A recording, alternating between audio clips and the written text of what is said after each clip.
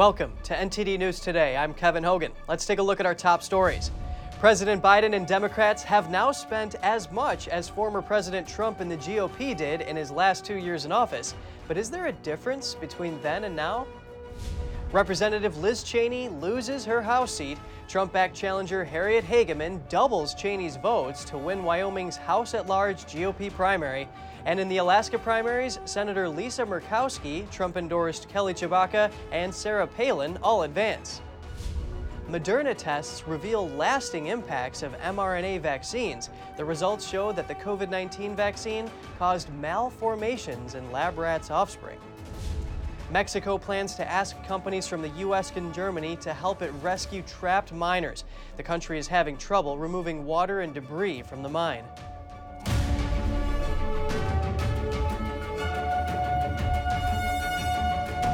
Since President Biden's first day in office, Democrats have passed about $3.8 trillion in bills.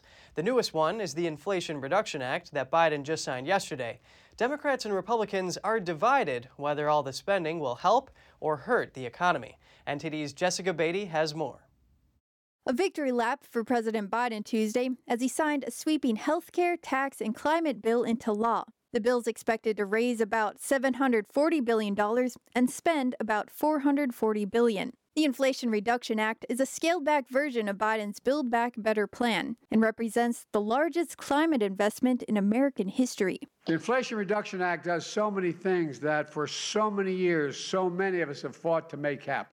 The administration says the act will reduce the deficit and be paid for through new taxes, including a 15% minimum tax on large corporations and a 1% tax on stock buybacks. Democrats used a budgetary procedure to pass the bill along party lines, with zero support from Republicans. Democrats are catastrophically out of touch with what American families actually do care about, and their reckless taxing and spending proves it. Some economists have signaled their support for the new law, but others suggest it will not lower inflation. And the nonpartisan Congressional Budget Office says, under the bill, working-class Americans will have to pay billions of dollars in new taxes. While Republicans are raising concerns that new spending and taxing will hurt the economy amid inflation, Democrat lawmakers view the new law as the latest win for their agenda, which amounts to about $3.8 trillion in new spending in less than 2 years. The bills bring in some revenue to offset the spending, but won't make much of a dent, according to R Street Institute's Policy Director for Governance, Jonathan Bidlack. He told Fox News that Republicans also spent a lot under former President Trump, especially during the CCP virus pandemic. But even though things are getting back to normal, Democrats haven't dialed back the spending. Bidlack said there's a difference between spending at the height of a pandemic when we were basically seeing a massive decrease in demand versus spending now when we're seeing kind of rampant inflation. Jessica Beatty, NTD News. With the Inflation Reduction Act now law, Senate Majority Leader Chuck Schumer said it shows how persistent their caucus is. So how will this law affect inflation and energy prices? We bring you an expert with over 30 years' experience in financial markets to learn more. Joining us now is Joseph Trevisani, who's a senior analyst at FX Street, to discuss the Inflation Reduction Act. Pleasure having you on, Joseph. Good morning. Thank you for having me. Democrats are praising the law, with the White House saying it's a win for democracy and that Americans who make less than $400,000 a year will not pay a penny more in taxes. What's your perspective on this, given that it calls for 87,000 new IRS employees? Well, they have to. All those IRS employees have to do something. Now, it's certainly a case that the IRS probably needed to update its enforcement actions. However, in the United States, the bulk of revenue, tax revenue, always comes from the middle class, regardless of what any proponent of the bill says, simply because that's where the money is. The great preponderance of funding is always an imposition on the middle class. This will be so also. In addition, the bill raises corporate taxes. Those are bound to be passed on to the consumer. So both sides are inflationary. Now, can you help us understand why exactly we're seeing this high inflation, whether it's the war, whether it's COVID relief, pent-up demand, and whether or not the provisions in the bill will actually take effect before these natural factors dissolve? That's true. Well, the inflation comes from several sources. First, it comes from the Fed's spending, the Fed's extra money, liquidity pumped into the economy over COVID. It went on far too long, and it was probably far too high. The second is the government spending, same idea, same reason. When you get an artificially induced recession, as we had, the economy was bound to recover very powerfully on its own. Government, of course, wants to be seen to be doing something, so they did something, but they did far too much. The last issue is the inflation from energy prices. Now, this began long before the Ukraine war. In fact, oil prices now are back to the levels before the Ukraine war. So you put all these factors together and then pile it onto the labor restrictions and problems that we got over COVID with supply shortages, you have all of these things conspiring in a very powerful fashion to create inflation. Now, this bill is not really going to address any of these issues. As far as the energy provisions in the bill, it might even make it a little bit worse because it focuses, of course, on sustainable energy and renewables, which, whatever you think of the idea of these things going for the future, is not those types of energy are not able to supply current needs. You mentioned energy prices. The law includes a $12 billion tax on oil companies and a methane fee. How will this affect energy prices? They will go up and it will raise inflation. I mean, the goal of the Biden administration has been from the very beginning to enable a shift, if you will, to force a shift from oil and fossil fuels to renewable energy. This continues that policy choice. You can make an argument, whatever argument you want to make about climate change and the other issues, their goal is consistent in this bill. It's going to make energy more expensive. Now, a study at a University of Pennsylvania says over the next decade, the impacts of this bill will be statistically zero in terms of inflation. What do you make of this? I agree with that. Most inflationary bills like this that are designed to rein in inflation in their title do very little, and this one is not going to either. Deficit, first of all, the bill is entirely deficit spending. There's $750 billion of money the government doesn't have.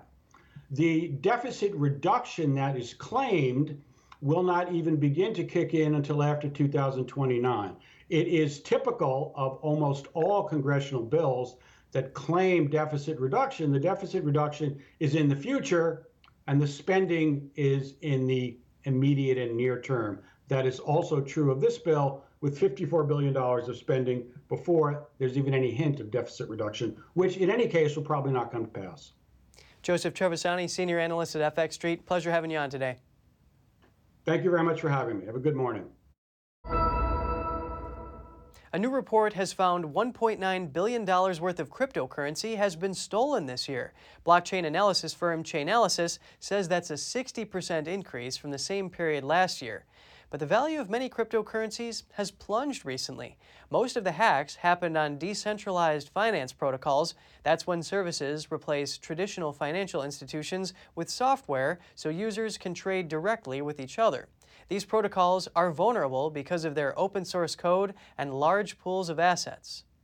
First, some updates from Wyoming. It was an attention-grabbing election, and the results are out. Republican Representative Liz Cheney lost the House-at-Large primary yesterday. Cheney says that she called Trump-endorsed Harriet Hageman to concede. Here's Cheney at her concession speech. No office in this land is more important than the principles that we are all sworn to protect. And I well understood the potential political consequences of abiding by my duty. I have said since January 6th that I will do whatever it takes to ensure Donald Trump is never again anywhere near the Oval Office, and I mean it. She is possibly considering a 2024 presidential run, but she angered Republicans by urging Wyoming Democrats and unaffiliated voters to switch their party registration and vote for her. She is one of 10 House Republicans that voted to impeach former President Trump. She is also the vice chair of the January 6th committee, and she pledged to continue her fight against Trump. She will continue in her role on the committee until it dissolves at the end of the year. Trump and his team celebrated Cheney's loss. They're calling it the results a complete rebuke of the January 6th committee. Trump-backed Harriet Hageman was the clear winner of Tuesday's primary for the Republican candidate for Wyoming's only House seat. Hageman campaigned fiercely for the spot over the last 11 months, visiting all of the state's 23 counties repeatedly. NTD's Jeremy Sandberg has more on Hageman's victory. I did not do this on my own. Obviously, we're all very grateful to President Trump. Trump asked Wyoming voters at a rally for Hageman in May to tell Cheney, "Liz, you're fired." Hageman tallied over 65% of the vote in Wyoming's GOP House at-large primary. Cheney had just under 30%. On the Democratic side, Lynette Graybull got her party's nomination with over 60% of the vote. Cheney avoided campaigning in public, citing security concerns, and chose to campaign in small, private gatherings instead. Hageman, who was raised on an eastern Wyoming ranch and owns a Cheyenne law firm, proudly touted Trump's endorsement during her campaign. Our republic is not in danger because of President Donald J. Trump. President Trump was an excellent president for the United States of America and especially for the state of Wyoming. She emphasized her Wyoming roots, her background in natural resources, water rights, and public lands policy. Hageman has pledged to visit Wyoming's 23 counties at least once a year if elected, and to champion Wyoming ideals. With Cheney's loss, only 2 out of 10 House Republicans that voted to impeach Trump are moving on to the general election. Representatives Dan Newhouse and David Valadao. Out of the other 8, 4 are retiring, and 4, including Cheney, lost their primaries. Hageman is expected to have an easy victory in November. Wyoming hasn't elected a Democrat to the House since 1976. Jeremy Sandberg, NTD News. In Wyoming's race for governor, Teresa Livingston got the Democratic nomination, and for Republicans, incumbent Mark Gordon secured his party's vote. Alaska also held their primaries yesterday, along with a special election. They're using a top 4 voter-approved process for the first time this year. Senator Lisa Murkowski, Trump-endorsed Kelly Tshibaka, and Sarah Palin all advanced. Primaries are using an open, nonpartisan system where the top 4 vote-getters advance to the general election. The general election will use a ranked voting system. Voters are asked to rank their preferred candidates. If no one gets a majority vote over 50%, the third-place finisher is eliminated, and the second choice of that candidate's voters are given to the remaining 2 candidates. A special election was held to fill the remainder of the term for the House seat left vacant after the death of Republican Don Young this year. None of the 3 candidates reached 50%. Democrat Mary Peltola is leading with around 37%, and Republicans Sarah Palin and Nick Begich are sitting around 30%. It could be a while before the winner is determined. The ranked choice voting tabulation begins on August 31st, the deadline for overseas ballots. In the House at-large primary, those same 3 candidates from the special election advance, along with Republican Tara Sweeney. The winner of the November race will be elected to a 2-year term. In Alaska's Senate race, incumbent Senator Lisa Murkowski and Trump-backed fellow Republican Kelly Tshibaka are both advancing, along with Democrat Patricia Chesbrough. The 4th slot is yet to be determined. And in the gubernatorial race, incumbent Republican Governor Mike Dunleavy advances with independent Bill Walker and Democrat Les Gara. The 4th spot is yet to be called. The attorney from Trump's 2020 election campaign is ordered to testify in Georgia. It's part of the ongoing investigation in Fulton County. The county's district attorney requested a special purpose grand jury to investigate, quote, attempts to disrupt the lawful administration of the 2020 elections in the state of Georgia. Jenna Ellis represented the Trump campaign in the 2020 election and appeared before the Georgia State Senate. She was subpoenaed in July. The subpoena says Ellis was involved in, quote, a multi-state coordinated plan by the Trump campaign to influence the results of the November 2020 elections in Georgia and elsewhere. According to the subpoena, Ellis, quote, possesses unique knowledge concerning the origin of numerous claims of election fraud. Senator Lindsey Graham has also been ordered to testify before the special grand jury. And Rudy Giuliani arrived at the Atlanta courthouse to testify to the jury investigating possible election crimes this morning. Giuliani represented former President Donald Trump during the 2020 election. He told reporters that he would not comment on the investigation until he knows more about it. Do you believe President Trump is the ultimate target of this investigation?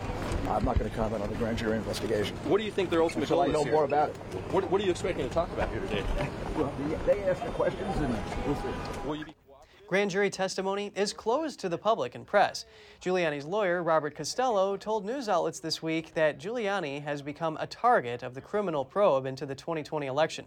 Costello said that his client would not answer any questions that would violate attorney-client privilege. Several counties in Kansas are recounting the votes on an abortion referendum that took place earlier this month. 2 Republican activists in the state requested the recount. Over 126,000 ballots that was cast on Election Day here in Johnson County. We're now taking a blue bin out for each polling site and sorting those into precinct order. And again, a polling site may have 1, 2, maybe up to 12 precincts of ballots at a polling site. 9 of the state's 105 counties are doing the recount, but it's very unlikely to change the outcome of the referendum on August 2nd. Voters in the 9 counties cast roughly 59% of the ballots, and the ballot measure was rejected in the 9 counties with a margin of 31 percentage points. The Kansas Secretary of State's office approved the recount. They say the 2 activists paid for the nearly $120,000 in expected costs from the recount. Kansas was the first state to vote on abortion since the Supreme Court overturned Roe v. Wade in June. The ballot measure asked voters if the state constitution should be amended to allow measures to limit access to abortion. It failed by 18 percentage points statewide. A chilling report on mRNA vaccine safety. Trial documents show that some of the lab rats that got a Moderna COVID-19 vaccine gave birth to pups with deformed ribs. Here are the details. Judicial Watch obtained Moderna documents regarding their COVID-19 vaccine trial on animals via a Freedom of Information Act request. The test results that show that Moderna's mRNA shots caused statistically significant skeletal malformations in the offspring of the lab rats. The documents said wavy ribs appeared in 6 fetuses and 4 litters with a fetal prevalence of 4.3% and a litter prevalence of 18.2%. Rib nodules appeared in 5 of those 6 fetuses. Wavy ribs refers to ribs not properly shaped. In other words, 6 out of about 149 baby rats had wavy ribs, and 5 of those also had rib nodules. For this study, only female rats were studied, and male rats were not treated with the Moderna vaccine. The documents have not yet been made public, but were analyzed by a former pharma executive and reviewed by the Epoch Times. Moderna was required to submit some of the documents to the FDA during the vaccine approval process. Despite the lab results, the FDA issued a statement in January regarding the Moderna vaccine, saying no vaccine-related fetal malformations or variations and no adverse effects on postnatal development were observed in the study. Dr. James Thorpe, an expert in maternal fetal medicine, told the Epoch Times, "This was an extremely dangerous warning signal in the reproductive toxicology studies and was never brought to the light of day to protect our global citizens. The CDC, Pfizer, Moderna, and the flagship medical journals of the medical industrial complex lied to the American public and should be held accountable." Up next, New York State's gun ban alarms rural gun owners who say it threatens their way of life. Locals who hunt frequently see the ban as too restrictive. Find out more in just a minute.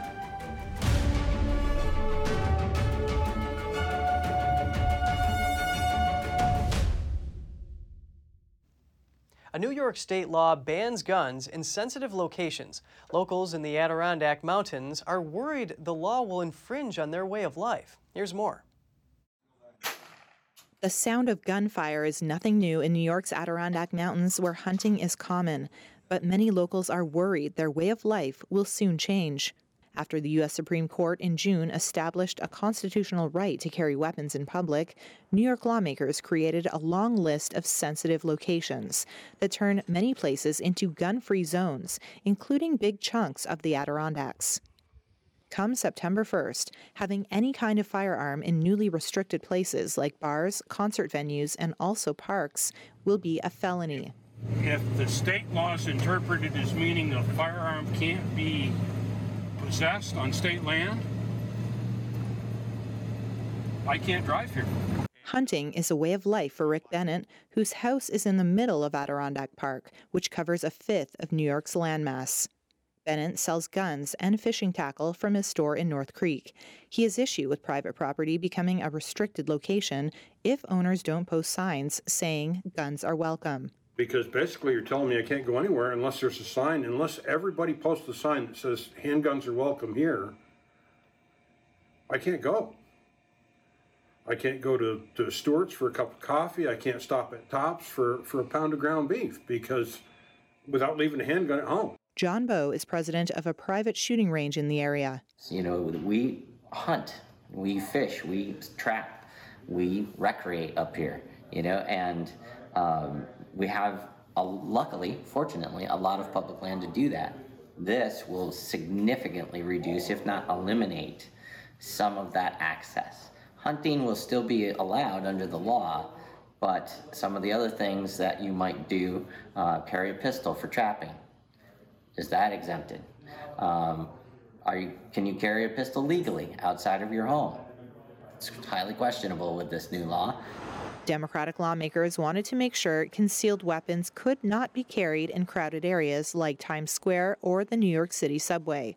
But gun advocates upstate say Manhattan and the Adirondacks are not the same. The week after the law passed, the office of Democratic Governor Kathy Hochul said state-owned forest preserve land in the park should not be considered sensitive locations, contradicting the bill's sponsors. And county clerks involved in the gun license system say the law is confusing, which does little to ease the minds of residents like Rick Bennett. And in other news, the U.S. government says the need for water conservation is now drastic in order to protect dwindling reservoirs in the West from overuse and severe drought. But the Federal Bureau of Reclamation spared 7 western states from mandatory cutbacks for now. Officials extended a mid-August deadline for those states to reduce their usage of the Colorado River by an unprecedented 15 to 30%. Officials are now falling back on previously negotiated cuts. Reductions will be imposed on Nevada, Arizona, and over the border in Mexico, which also receives an allotment of water from the Colorado River. Meanwhile, California, the river's largest user, has so far managed to avoid cutbacks. The reductions, imposed on the same states for a second year in a row, are causing tensions to flare. However, federal officials are warning that more cuts are needed. The nation's southwest region has been suffering from a 23-year megadrought, the worst on record in at least 1,200 years. Lake Mead and Lake Powell are barely above 1/4 of their capacity. If they fall much lower, they will be unable to generate hydroelectric power for millions in the West. Thousands of people living in Michigan are being advised to boil their water. Inspections revealed unexpected damage to the largest pipe in their water system. The Great Lakes Water Authority reports approximately 133,000 residents in 7 counties are under a boil water advisory. This after a leak was discovered Saturday in a 120-inch water transmission main. It distributes water from a treatment facility to residents. After inspecting the pipe that broke, they discovered an additional high-pressure pipe that required repair. Officials say 48 feet of the pipe needs to be replaced, but water pressure has been restored to those impacted, and water is still available for sanitary purposes. A massive waterspout sighted off the Florida Panhandle city of Destin. Videos show a tornado-like funnel connecting sea to sky. Onlookers called it ominous and surreal. Let's take a look. Senior editor at AccuWeather, Jesse Farrell, says this waterspout looks more powerful than the ones that usually pass through Florida. She says it might have been formed by a supercell thunderstorm, while weaker ones are formed through rain showers. This is the 5th waterspout reported off the Florida Panhandle so far this summer. It's also the westernmost spout of those reported so far. AccuWeather radar shows a line of thunderstorms formed off the coast of Florida Panhandle early in the morning. The National Weather Service issued a special warning after the waterspout was discovered. Farrell says data on waterspouts isn't updated frequently and that most of them go unreported. Local Boo Freeman filmed this waterspout and told AccuWeather that he has seen a lot of them, including one just last week. Mexico will ask both a German and U.S. company to help rescue 10 miners. They've been trapped in a coal mine for nearly 2 weeks. Families are urging quicker action to save them. The Foreign Ministry did not immediately respond when asked which 2 companies it contacted. The miners became confined underground on August 3rd when a tunnel wall collapsed. It triggered flooding throughout the mine. Water surged more than halfway up the 197-foot mine shafts, and officials have struggled to extract enough water and debris to be able to safely send rescue teams into the mine. Engineers are pumping water out of the mine while working on sealing off another nearby mine to stop its water flow. Relatives of the trapped miners said their frustration has mounted with each delay and that they blame the government for not acting faster. And if you have any news tips or feedback for the show, don't hesitate to email us at news.today@ntd.com. And coming up, federal agents raid a pharmacy in the Miami area. Evidence shows it could be operating as the largest opioid pill mill in Florida. And authorities consider San Diego, California to be the fentanyl epicenter, but experts reveal Wuhan, China is the source of materials used to make the drug. Find out more in just a minute here on NTD News.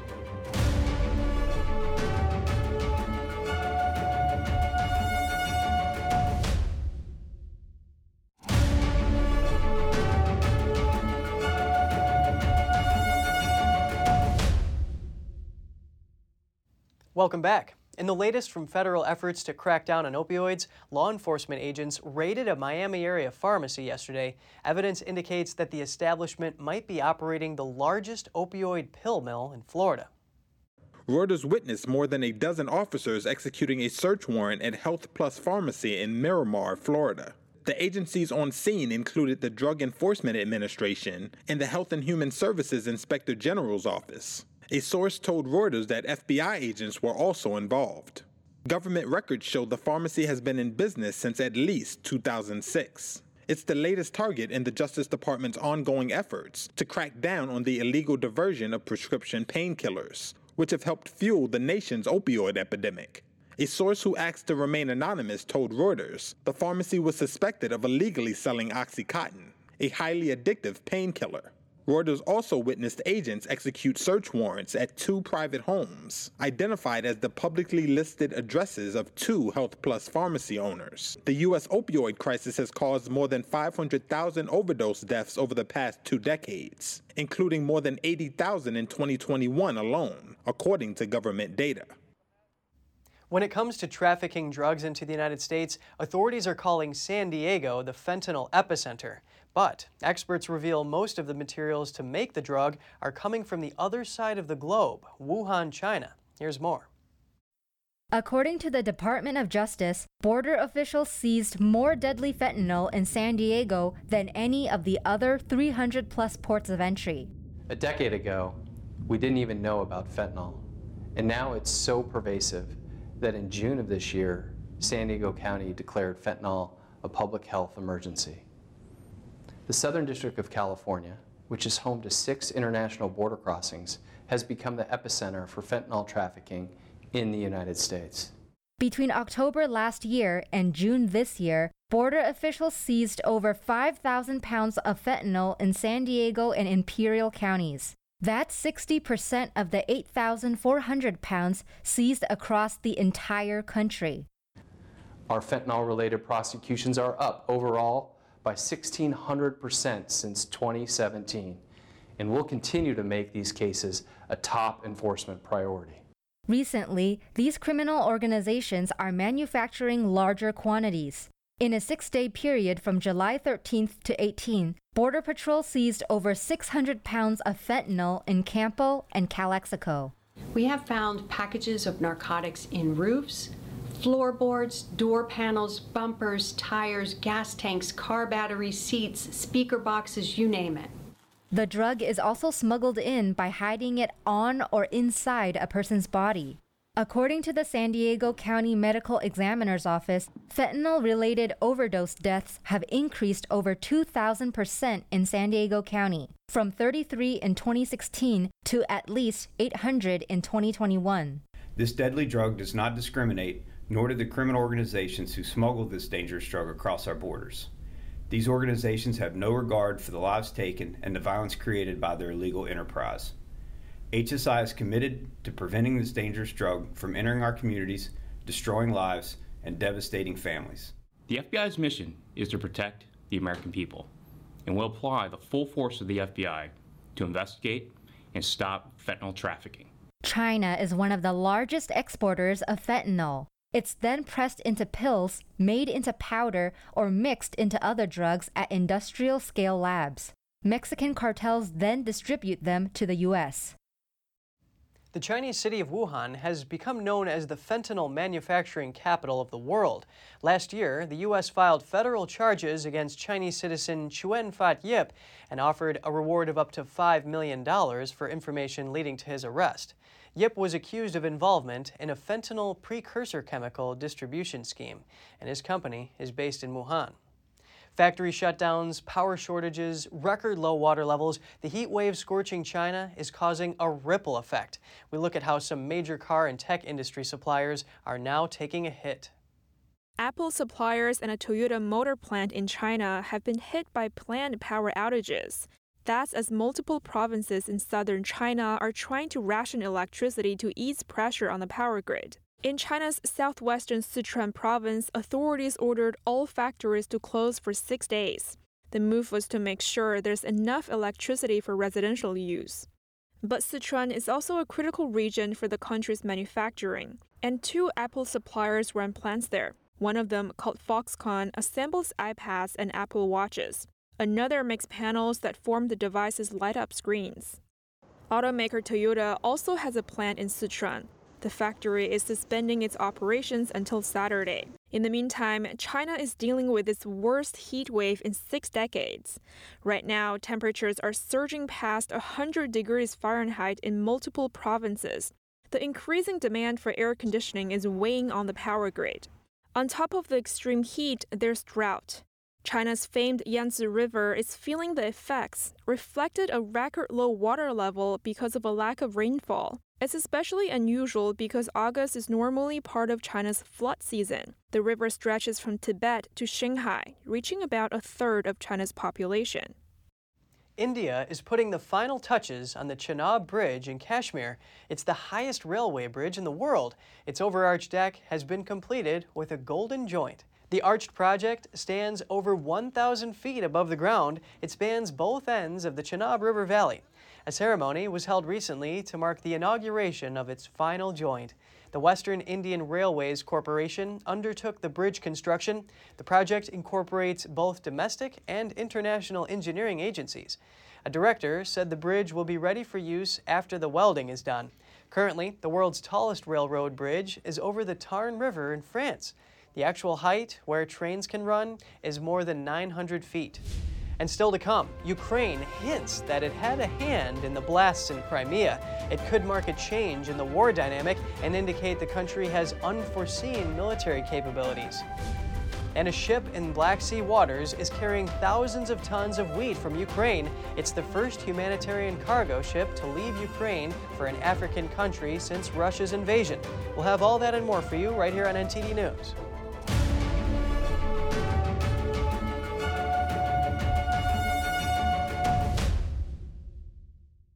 Ukraine's government is hinting at being involved in an explosion in Crimea. If they were, it would mean Ukraine has a new capability to strike deeper into Russian annexed territory, and that could potentially change the dynamic of the war.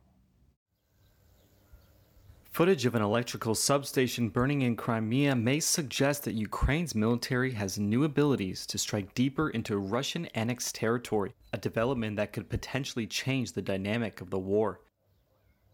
Explosions hit a Russian ammunition depot near the site, which also prompted the evacuation of 2,000 civilians in a 5-kilometer radius and disrupted rail lines. Also on Tuesday, a Russian newspaper reported seeing smoke rising from a Russian airbase in Crimea. There's no immediate claim of responsibility, although 2 members of the Ukrainian president's office hinted at the country's involvement on Twitter in what they called demilitarization, a mocking reference to a word Russia uses to justify its invasion. The war is approaching the end of its 6th month, but until last week, the area appeared beyond the Ukrainian military's reach. That was when explosions hit another Russian airbase, destroying several planes. Russia has blamed Tuesday's explosion on sabotage, a rare admission that forces loyal to the Ukrainian government have hit its supply lines. Crimea, which was annexed by Moscow in 2014, is used by Russia to reinforce its troops fighting in other areas of the war. Russian authorities reported few wounded and no deaths in Tuesday's incident. The Baltic state of Estonia plans to remove all public Soviet memorials in its majority Russian-speaking city of Narva.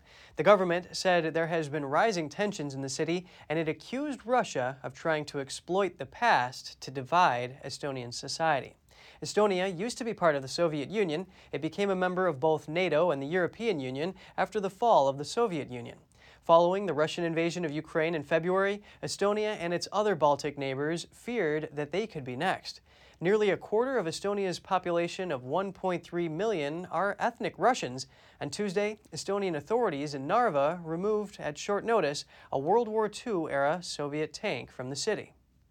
And on Tuesday, the bulk carrier called the Brave Commander moved through the waters of the Black Sea. This is the first humanitarian cargo ship to leave Ukraine for an African country since Russia's invasion in February.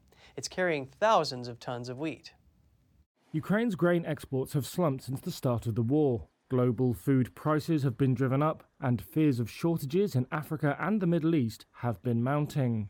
3 Black Sea ports were unblocked last month under a deal between Russia and Ukraine brokered by the United Nations and Turkey. The UN-chartered Brave Commander is heading for Djibouti, with the wheat supplies then destined for Ethiopia. The bulk carrier was loaded at the weekend in Ukraine's Pivdeny.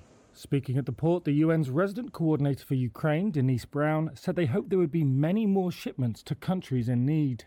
There are at least 5 who are already in famine-like conditions and another 20 that are on what we call the watch list for famine. So these shipments are going to be hugely important to those populations. African governments have largely avoided taking sides in the European conflict and have refused to join Western condemnation and sanctions. However, the continent is particularly vulnerable to the fallout. Earlier in August, the United States ambassador to the UN said the conflict will cause 40 million people to become food insecure, and that sub-Saharan Africa will be hardest hit. If you have any news tips or feedback for the show, don't hesitate to email us at news.today@ntd.com. And still to come, new brands of specialty coffees flood Brazil's domestic market.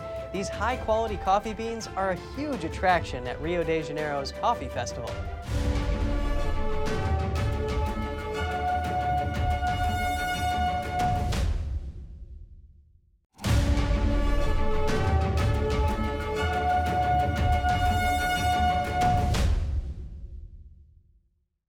Good to have you back. While most of Brazil's coffee production is exported, the domestic market is booming with new brands of specialty coffees.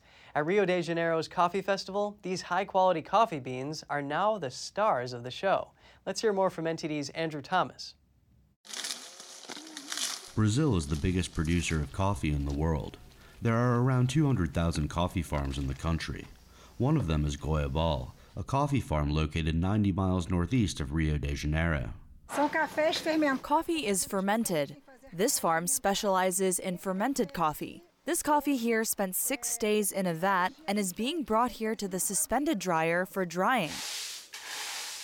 Erthal and her husband have been producing coffee since 2016. They're using large metal vats to ferment the beans to make them sweeter. The berries are then dried in the shade. Since the farm already had quality coffee, we thought, let's move into specialty coffee. Let us improve it and make it different. We started studying for a better understanding of specialty coffee. We tried fermentation, we participated in contests until 2021. Last year, we won the first national ABIC prize. It was the first time Rio State won that prize, and it was a great satisfaction to us here at the farm. In Rio de Janeiro, a popular coffee festival brings enthusiasts, coffee producers, new specialty coffee shops, and coffee professionals together. The Rio Coffee Festival is held at least 4 times a year. Patrick Portes is a qualified coffee grader. I go directly to the rural producers, visit them, check their setup, see if they have the situation for specialty coffee production, and guide them from the beginning of the flowering of the plant until the end, which is the harvest and drying of the coffee. He assigns a quality number to each coffee lot from 0 to 100. Specialty coffees need at least a very good grade of 80 to be labeled as such. Acidity, body, flavor, and aroma play a major role. People today are learning how to drink coffee. Before, coffee was consumed with sugar or sweetener, which removed the flavor, and people felt the taste of sugar. Specialty coffee doesn't need sugar and it doesn't need sweetening. It's already sweet. That's why it's a specialty coffee. According to the Brazilian Coffee Industry Association, the number of certified brands of specialty coffee reached 287 in 2022, a 78% increase compared to 2019. Andrew Thomas, NTD News. Denmark's fashion industry has reached a new sustainability agreement that's ahead of sweeping EU textile recycling rules set to be introduced in the coming years. According to the EU, European textile consumption ranks 4th on negative environmental impact after food, housing, and transportation. NTD's Andrew Thomas has more. Copenhagen Fashion Week is going green. All clothing and textiles from participating companies must consist of at least 40% recycled material by the end of the decade. 10 of the country's clothing and textile companies have already signed up. It's set to be expanded to Norway, Sweden, and Finland next year. Well, I think it's very important to underline that it's actually companies committing themselves to targets. So it means more recycling, more reuse of fibers, and also these circular design guides. The Copenhagen International Fashion Fair is hosting over 40 Danish fashion brands already exploring circular economy techniques. Copenhagen-based Textile Pioneers works only with recycled materials. When we are talking about post-consumer waste, it's not yet sorted into colors. So when the demand becomes higher, then we can also set up bigger and better systems instead of making small, closed systems. Designer Klaus Samse turns waste from furniture companies into durable apparel. You have already used carbon and stuff like that for making these things for fabrics for furniture, and a fabric for a furniture fabric lasts so many years that the carbon effect is very small year by year. According to the European Environment Agency, production of textiles for the EU emitted more than 120 million tons of CO2 in 2020. It's important to me because there's a lot of fast fashion and global warming and stuff. I feel like it's very important to do something to help the planet and take a step towards doing something myself. And organizers here hope by showcasing sustainable solutions, they can help other brands prepare for the changes to come. Andrew Thomas, NTD News. Coming up, basketball fans can enjoy a new show that brings the behind the scenes of the Los Angeles Lakers. It dives deep, more than other popular shows and documentaries about the team. Stay tuned for more after this short break.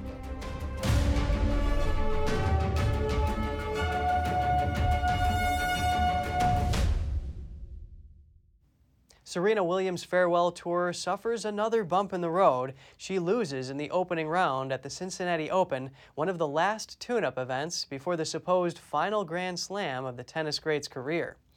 Williams has just one last chance to tie the women's record of 24 Grand Slam titles if she goes through with retiring after the U.S. Open.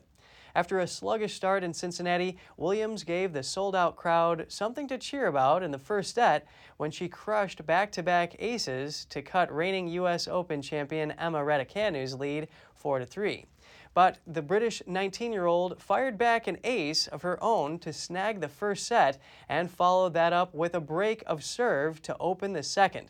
Raducanu rolled on from there, smacking an unreturnable serve on match point. Williams waved to the crowd before walking off court and did not speak to the media later. The Los Angeles Lakers have captured fans' imagination in shows like Winning Time and They Call Me Magic.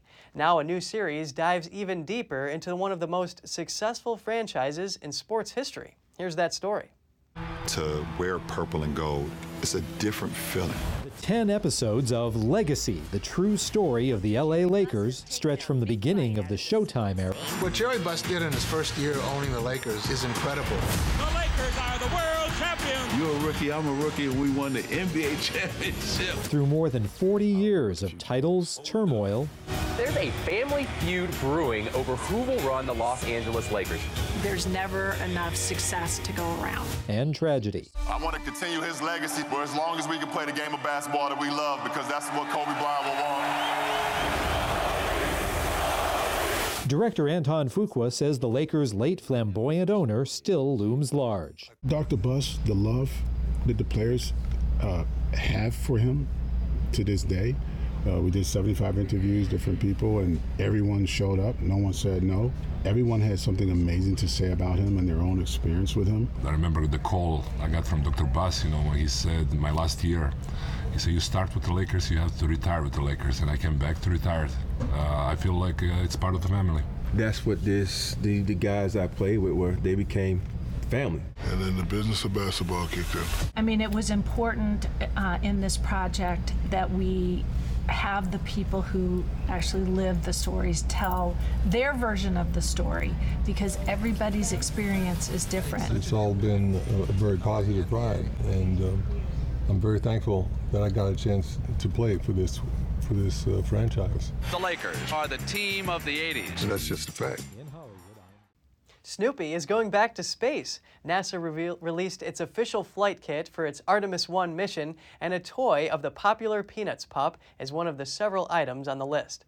The Snoopy plush toy will serve as a zero-gravity indicator for the space agency. Once it floats, NASA will know the Orion spacecraft has reached microgravity. Snoopy will not be alone on his mission. 3 mannequins, Lego figurines, and the European Space Agency's plush toy of Shaun the Sheep, a popular character from the Wallace and Gromit series, will be on board. The Artemis 1 mission launches on August 29th. This is not Snoopy's first trip to space. The plush toy also rode aboard the Columbia shuttle in 1990. Jeff Bonert had all but given up on seeing his poodle hound mix again after she went missing in early June.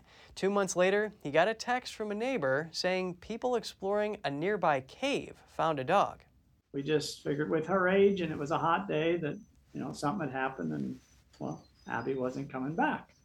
So it was pretty surprising when we started to hear news about a dog in the cave that kind of started meeting Abby's description. She walked to the truck with me, and I picked her up and put her in. And that's when I realized how much weight she had lost, because she was feather light. She was just down to skin and bones at that point. Because I guess she had just been surviving on her stored body fats. You think about that, being down there for 2 months without food in total darkness. You'd think that would break anybody or any animal's spirit, but she's still in high spirits, and I mean, most of us would need therapy after that. Bonert first lost the 13-year-old dog when she and his other dog ran away from home. He said it has happened before, but this time only one of the dogs returned. But on August 6th, a group of adults and children found a dog while exploring a cave. Bonert went to the cave site near his rural Missouri home. That's when he saw the picture one of the rescuers took, and he knew it was Abby. A caver in the group who is trained in cave rescues managed to bring the dog out in a duffel bag and a blanket. Bonert assumes Abby ended up there after falling into a sinkhole or a hidden entrance. And the most visited national park is adding new parking fees. Starting March 1st, vehicles parked at Great Smoky Mountains National Park for longer than 15 minutes will need a tag. It will cost $5 for a day pass or $15 for a 7-day pass. Regular visitors can get an annual parking tag for $40. The National Park Service says it's also banning roadside parking in popular areas like trailheads. The new program is called Park It Forward, and the funds will help cover park costs. Thank you so much for joining us. We're going to put our email address on screen. We'd love to hear from you. For podcasters, that's news.today@ntd.com. Until next time, Kevin Hogan, NTD News, New York City.